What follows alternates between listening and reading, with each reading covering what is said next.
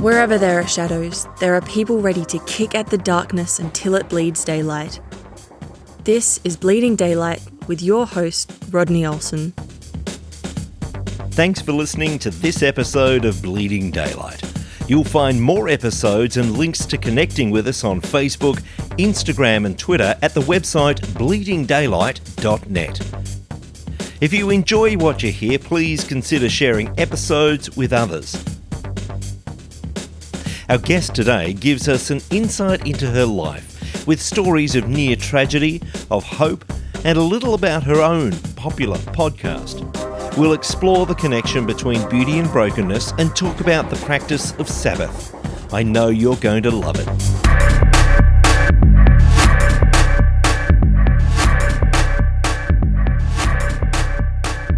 Amber Callum is a fearlessly authentic podcaster, homeschool mum and speaker. She's the host of Grace Enough, a podcast designed to encourage her listeners in their life and faith. She's normally the one inviting others to share some of their story, but today we have the honour of delving into her own story. Amber, thank you for your time. Oh, thank you for having me, Rodney. I'm glad to be here. I do want to delve into a few different areas of your life today, but first of all, tell me who I would meet if I dropped in to visit you at your home. Well, maybe not the person you would meet if you were a fly on the wall, right? My kids tonight, my oldest son said, I told my teacher, Mrs. Heinrich, that you did yell at us when you got upset. And she said, no way your mom yells. And he started laughing. So I thought that was a comical story. But if you were to show up here, I am a mom, like you said, of 3. I have my kids at home 3 days a week, and then they're in school 2 days a week. So we do a hybrid type model school. So you would find us sitting around the table on Tuesday, Thursday, and Friday. Honestly, I don't have to do that much with them, but my kindergartner is the one that I mostly am involved with in their schooling. And then on Monday and Wednesday, I'm usually working on podcasting type things. I love to really pour in, probably a lot like you, like digging into the lives of people is something I'm really passionate about. So I actually spend a lot of time preparing and researching different guests that I'm going to have on the show. And then my husband, Sam, and I, we've been together for 15 years now. We have 8 chickens and a dog. And so really you'd probably either see me sitting and reading or running around doing all the mom things. I'm always interested in what brings a person to the point that they're at in life. So maybe you can give me a bit of an understanding of growing up, what life was like, and what led you to this point. Yeah, so I grew up in a small eastern Kentucky town. And for those of you who don't know much about Kentucky, the eastern half is the Appalachian Mountains. Very much coal mining was the type of industry that people were in. My family wasn't in coal mining, but very culturally Christian. A lot of people who've lived there, for generations. And I didn't grow up in a family that was, I would say we were culturally Christian. Like we went to church sometimes, but not all the time. I lived there until I was starting college. And then I only moved 2 hours away and went to the University of Kentucky, which is where the Lord Jesus really got a hold of my heart there after running for years and years in rebellion. I stayed there for about 10 years. I graduated with a physical therapy degree. And so I practiced physical therapy for 5 years and met my husband during that time. Then my world changed when his job changed and we picked up and moved to Florida. And so that was a really difficult time in my life. Just all the transition going from really strong roots where I grew up and being close to my family to being far away. And so we lived there for 8 years. All 3 of my kids were born in Tampa. And when my youngest was 9 months old, we picked up and moved to Raleigh, North Carolina. So that is where we find ourselves now. Like I said, homeschooling, serving in our church, and then my husband is running a business here. So that's kind of an overview about how we at least got to the area we're in. And of course, life wasn't always simple. You mentioned that you grew up in this culturally Christian home with sort of a bit of a mental assent towards things of faith and occasionally visiting church. You didn't actually really come to full faith until you were in your university years, even though in your younger years you did make some kind of commitment. But there were other things that happened during that childhood.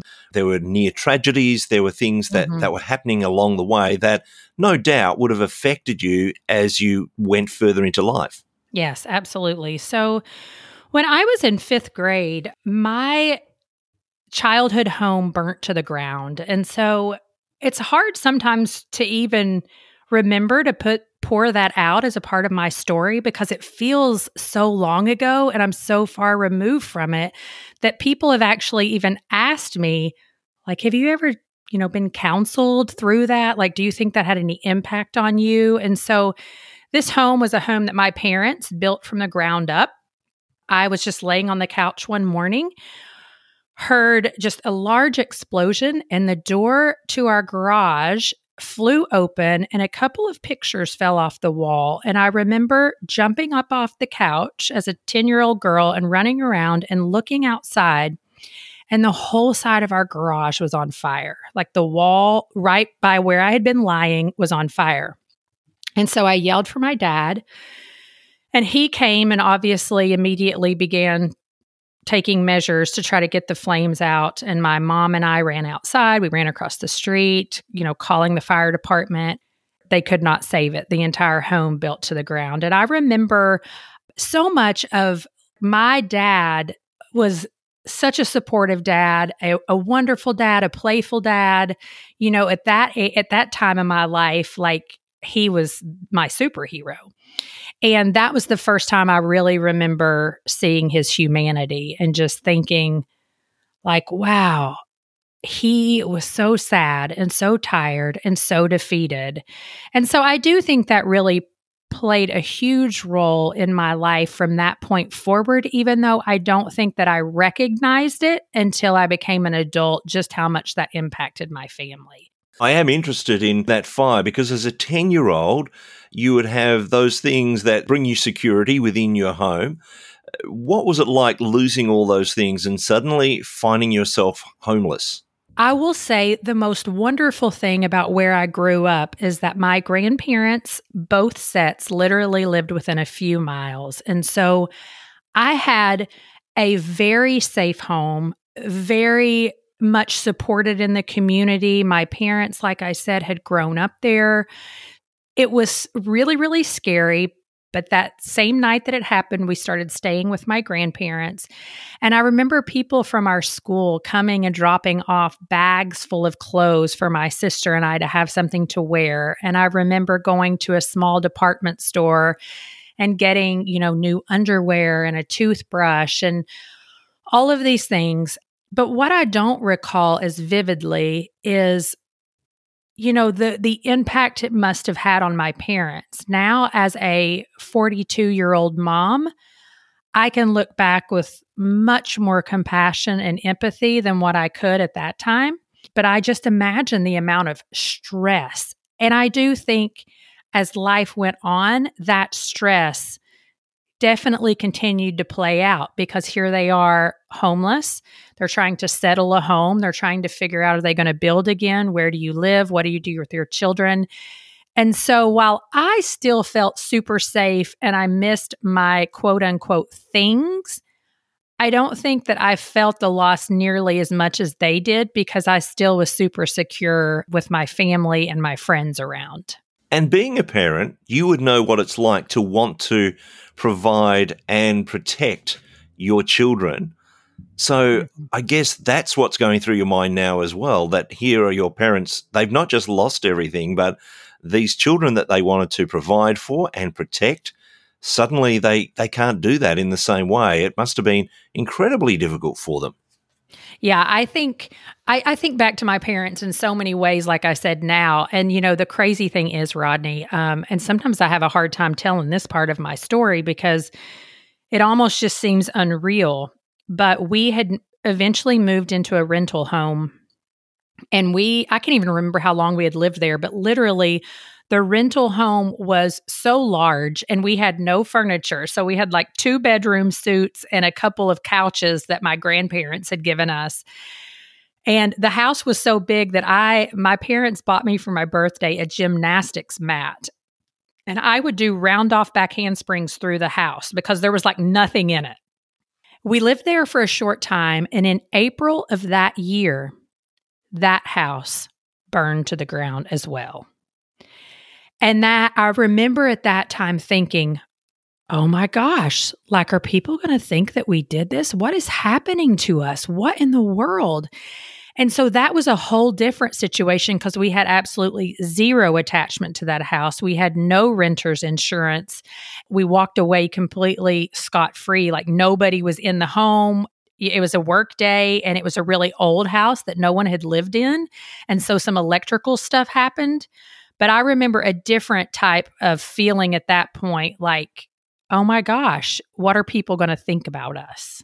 And I'm sure it also plays on your mind as, is there any such thing as security, and trying to find security? A lot of us, even though we know it could be lost at any moment, we might find our security in our home and those things that are familiar to us. I guess going forward, did it play in your mind, what if this happens again? Yeah, I mean, I definitely developed a very strong fear of fire. I remember, like, if I would smell it, even once I got married, if we would have the windows up in our home, I would just start panicking. And I can also remember, like I said, I grew up in the mountains and we were living in another rental home at this point. And there was some forest fires that were starting to kind of creep down closer to our home. And I can remember at that time just feeling really, really panicky. But I mean, to shift the story just a little bit, I can also see where from the outside looking in, my family was safe. I still felt a strong sense of security because of the support that I had. But just because things look really good from the outside doesn't necessarily mean that that's what's going on the inside. And so it's not like I grew up in a home that was perfect. No one does. But there was still a lot of explosive things going on inside my home. And as I got older, that kind of took on a life of its own more and more between my mother and I. People can experience trauma, and it doesn't have to look like the absolute train wreck story on the outside that we're so often used to hearing. It must have been difficult knowing that those are the years, the formative years, when we actually find our way in the world. And these are troublesome years, not in the way that we hear in some families, but there are enough incidents. And even when you were 15, I know that there was an incident that again rocked your world. Tell me about that. This one's quite a bit harder, but I was a part of a choir at my school, and it was our Christmas concert. And I was a sophomore in high school. My sister was a freshman in college, but she had been invited back along with all the other alumni to participate in this concert. And so we're getting ready at our house, and me and my dad are very much more like, we want to be on time. We're very much like, what's taking so long? Come on, what are you doing in there? And my sister and my mom are much more like, hey, whatever, it's not a big deal. I was throwing a fit over it and, acting like a big baby. And my dad finally said, come on, I'll take you to the concert. I'll come back and get your mom, and your sister can come when she's ready. So we got in the car. It was a really cold evening. It was raining really hard. I remember my dad dropped me off at the church, and, I gave him a kiss and said, I'll see you in a bit. And that was that. My sister came in a little bit later, and we were warming up, preparing for this concert, when I saw my mom come in, and she said, we need to go. Your dad has been in a really bad accident. He's at the hospital, and I don't know exactly what's going on. And so, of course, the panic sets in, but we rushed out of the church, and I walked into the ICU, and I saw my dad lying on the bed. He was very bloody. He was broken. He was only breathing because of a ventilator at this point. I remember lifting up the sheet and just gasping, honestly, because his legs were not legs. They were broken in a million different pieces. And so at that point, we were not sure if he was going to survive. And I remember him being life flighted off of a helicopter pad into the air and very much thinking, will I see him alive again? And it was the scariest moment of my life because my dad is still really my hero. And that kind of tells a little bit of the story, but he was just my rock. He was my person. And so that evening definitely shaped me in a lot of ways that I'm sure I still don't even realize. And at the time, there's just this massive concern for your dad. But as emotions start to swirl around, were there times when you started to almost blame yourself? If only I hadn't rushed and Dad hadn't said he'll take 2 trips to the church that night. Was there any of that going through your mind? Oh, absolutely. In frustration, there were some other people in my life who went towards that a little bit and said that same thing. And so there was a lot of guilt. But I also remember this 2 weeks earlier, I had knelt at the altar of my small church, and there's this little wooden carving of the face of Christ with the crown of thorns on his head and one tear dropping out of his eye, carved like up on the altar at our church. And I can so vividly remember looking at it, and I had knelt at the altar, and I had asked Jesus to save my dad's life no matter what it took. And so that night, when he boarded that life flight to a larger hospital, and he ends up undergoing this 8-hour surgery, and we're just really uncertain what's going to happen, I remember begging God. And I can't say at this point I had like this super strong relationship with God, even though I was begging him to save my dad. That night, I just remember begging, like, God, do not take my daddy. And so I knew that he had not accepted Christ into his life at this point. But I also know that a lot of people pray these prayers and they don't get the answers that I got, right? But I was so fearful that night. And I remember feeling a lot of guilt. Like, why did I just have to push him to go? Why couldn't I have just waited? I'm always impatient. Why am I like this? And so, yeah, there was a lot of things going on there. I want to jump ahead a bit at the moment. You mentioned that you had this baby kind of faith back in those years. Mm-hmm. And part of that was this pleading for your dad to come to know the Lord. And the good news is that actually happened, mm-hmm. that God answered that prayer, and that must have just been an amazing sense within you that God does answer prayer, even when I'm not in full relationship. But then we jump forward. You mentioned that you spent a lot of your teenage years in rebellion, but then came those years where you actually came to understand who Jesus really was and enter into a fuller relationship with him. What was the catalyst for that? What actually brought you to that place of making faith the priority in life? Yeah, I mean, I had been on and off one of those people, like I said, in my teenage years, very, very rebellious in all the ways. I mean, all the ways. If you can think of it, I probably did it. Intermixed with that still would be moments when I would find myself listening to my CD player, this one CD that was a Christian album that I'd had. I don't even remember how I got it, but I would find myself listening to it and praying. I would find myself at times reading the Bible or taking my Bible in my backpack to school. So the Lord was always pursuing me. Like there was definitely this pursuit of my heart all along. And so I was, a teenager in a relationship. I had a pretty severe, maybe not severe. I had a breakup. It felt severe when I was 18 years old. And I went to the University of Kentucky. I started going to college ministry to the Fellowship of Christian Athletes. And I met some friends there, and I kept feeling like drawn to go back there, even though I didn't have really good friends there. One evening, I walked through the doors at FCA, and I had this overwhelming sense of like something is going to happen. I know that sounds so cliche, but it was a very strange evening. And that night, a gentleman got up and spoke. I don't even know what his name is, but he was talking about, Jesus making people fishers of men. He was talking about Peter, and I honestly don't even remember all the details. But I remember that night just saying, okay, I'm done with this. I don't want to be walking in this direction anymore. I don't want to keep on this path that I'm on. Lord, I really want to follow you. Like Jesus, I want to be all in. And so that was really the catalyst that night. I'd love to say that from that point forward, I never made any mistakes and all of that, but that's not the case. But I would say that God really used college ministry to draw me to himself in a way that I'd never been drawn before. You mentioned that things didn't go right all the time after that. And we know that that's just the journey of life, that it has its ups and downs and we don't always get it right. But there came this time when you started a family, and I guess that brought its own challenges along the way.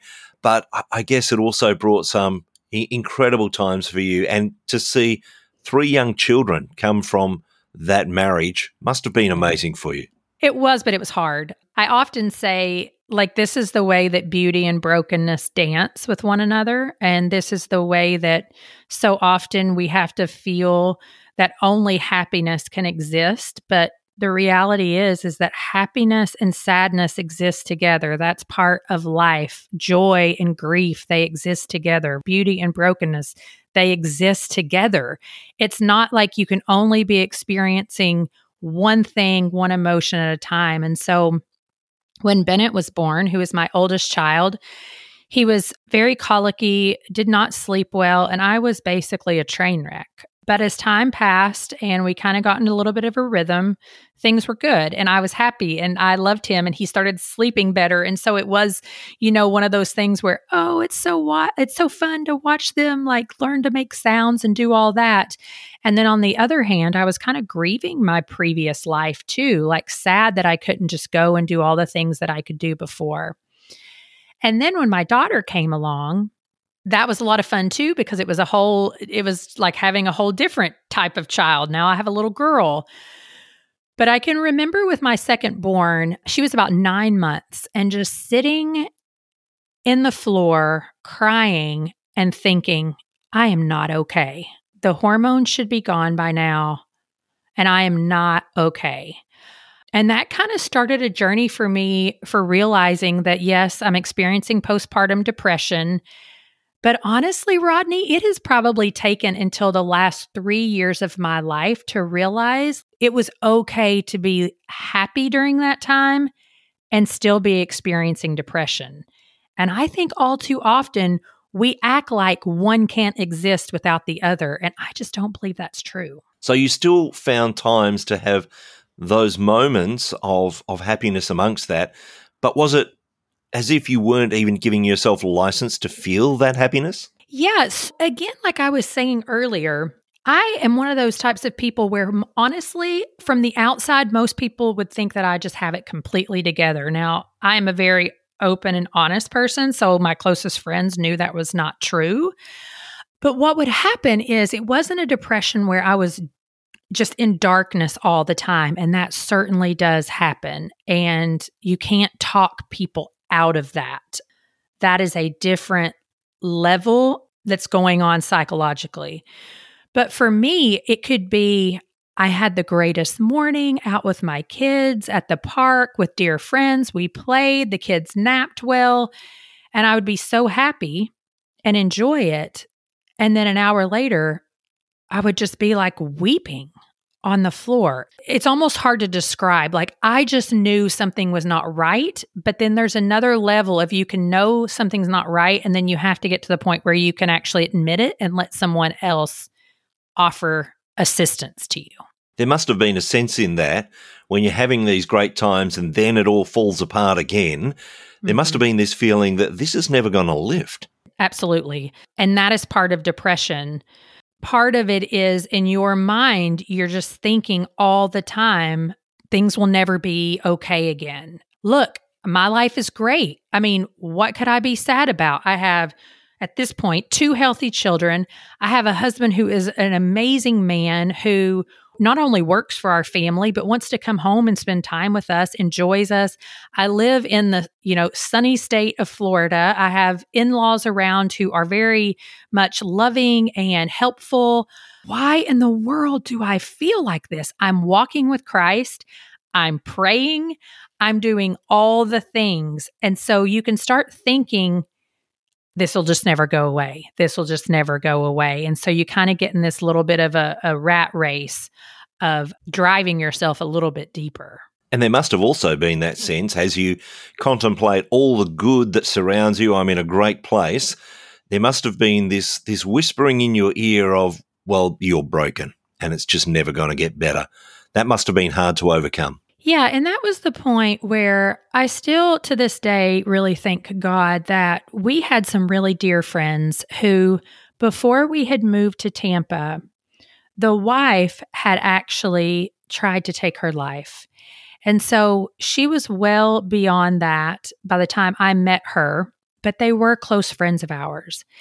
And my husband actually reached out to her husband and just said, "What do I need to do?"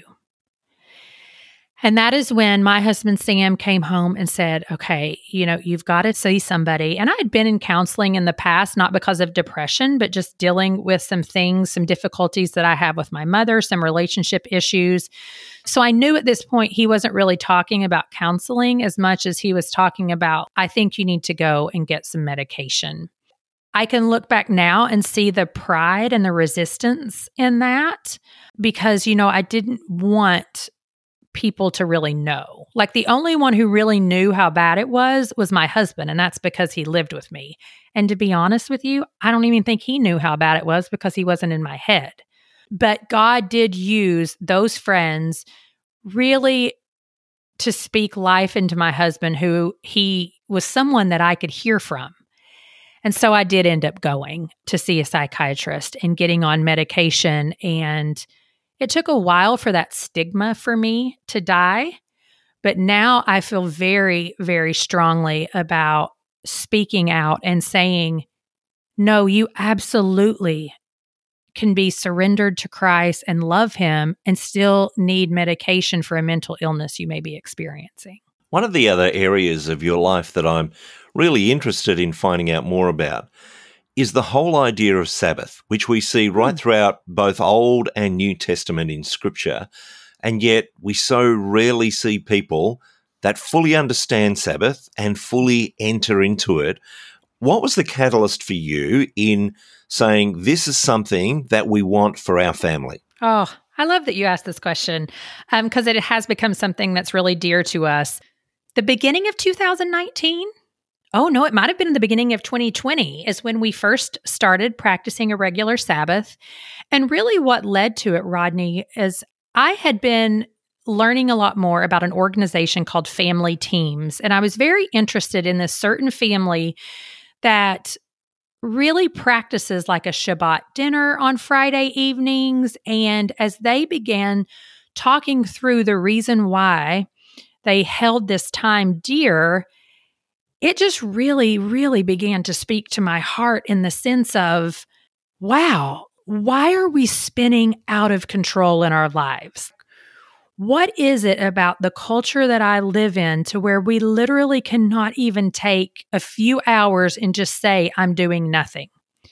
So that's kind of what started it. But then as I began to read more and more and more about Sabbath, what I realized is just how much it requires a full-on trust of God to provide.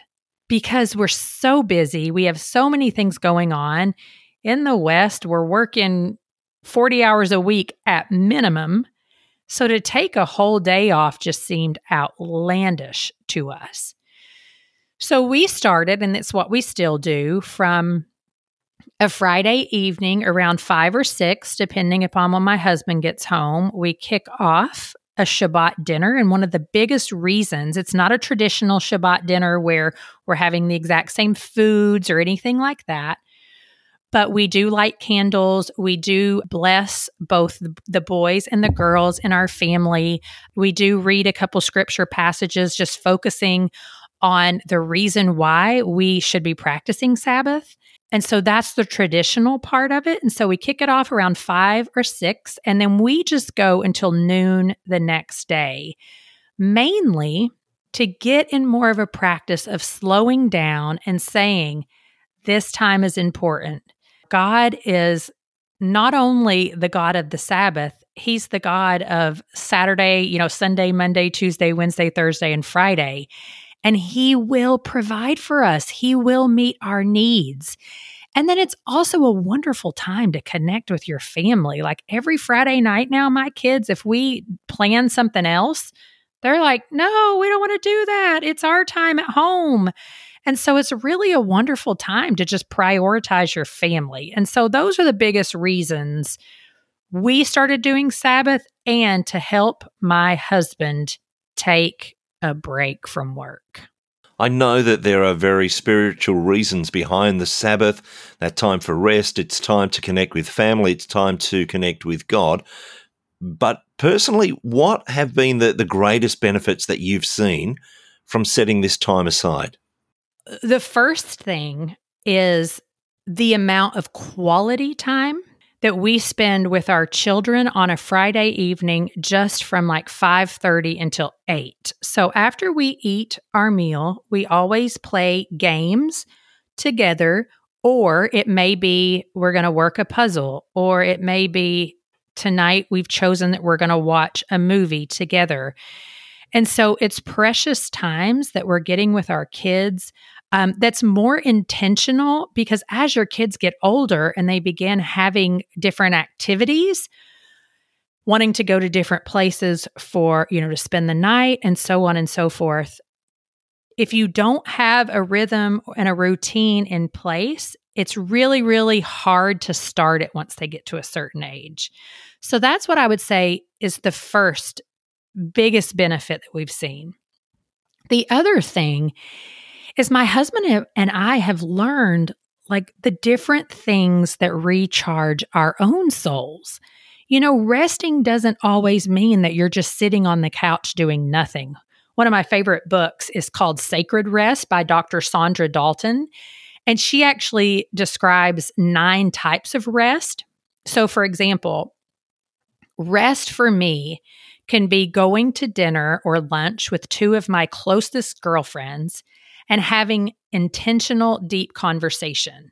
I walk away from that and I am filled up. Like my cup is overflowing. But if I had to go to a lunch with just a whole group of women that I barely know, that is not rest for me. It's a little bit soul-sucking for me, right?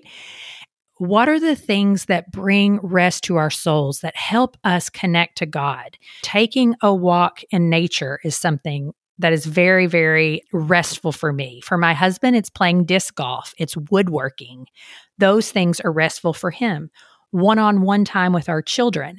And so before we started the practice of Sabbath, we really didn't realize, or we hadn't identified what really brings rest to our souls.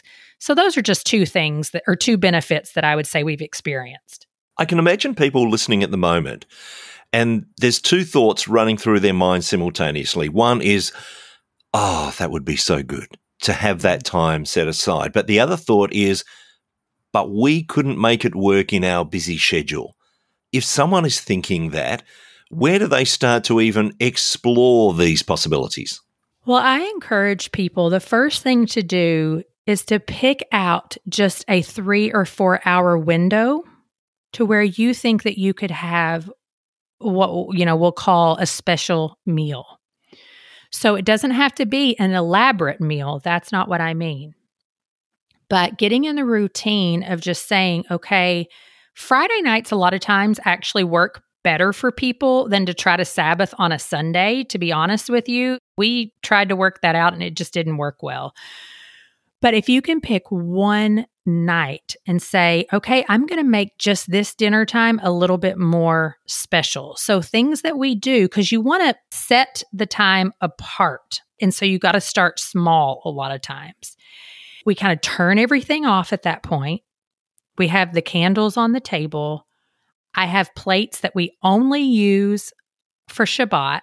And it's not fancy plates. It's just the kids know, okay, it's time to settle in. This is what we're doing. The kids get a drink they don't typically get, maybe chocolate milk or something like that. And then go ahead and decide, is there a passage that I want to read? We light the candles because Christ is the light of the world. That is also a very Jewish tradition. Obviously, they're not saying Christ is the light of the world, but they're waiting for the Messiah. And so start there, and it's going to feel really, really awkward at first.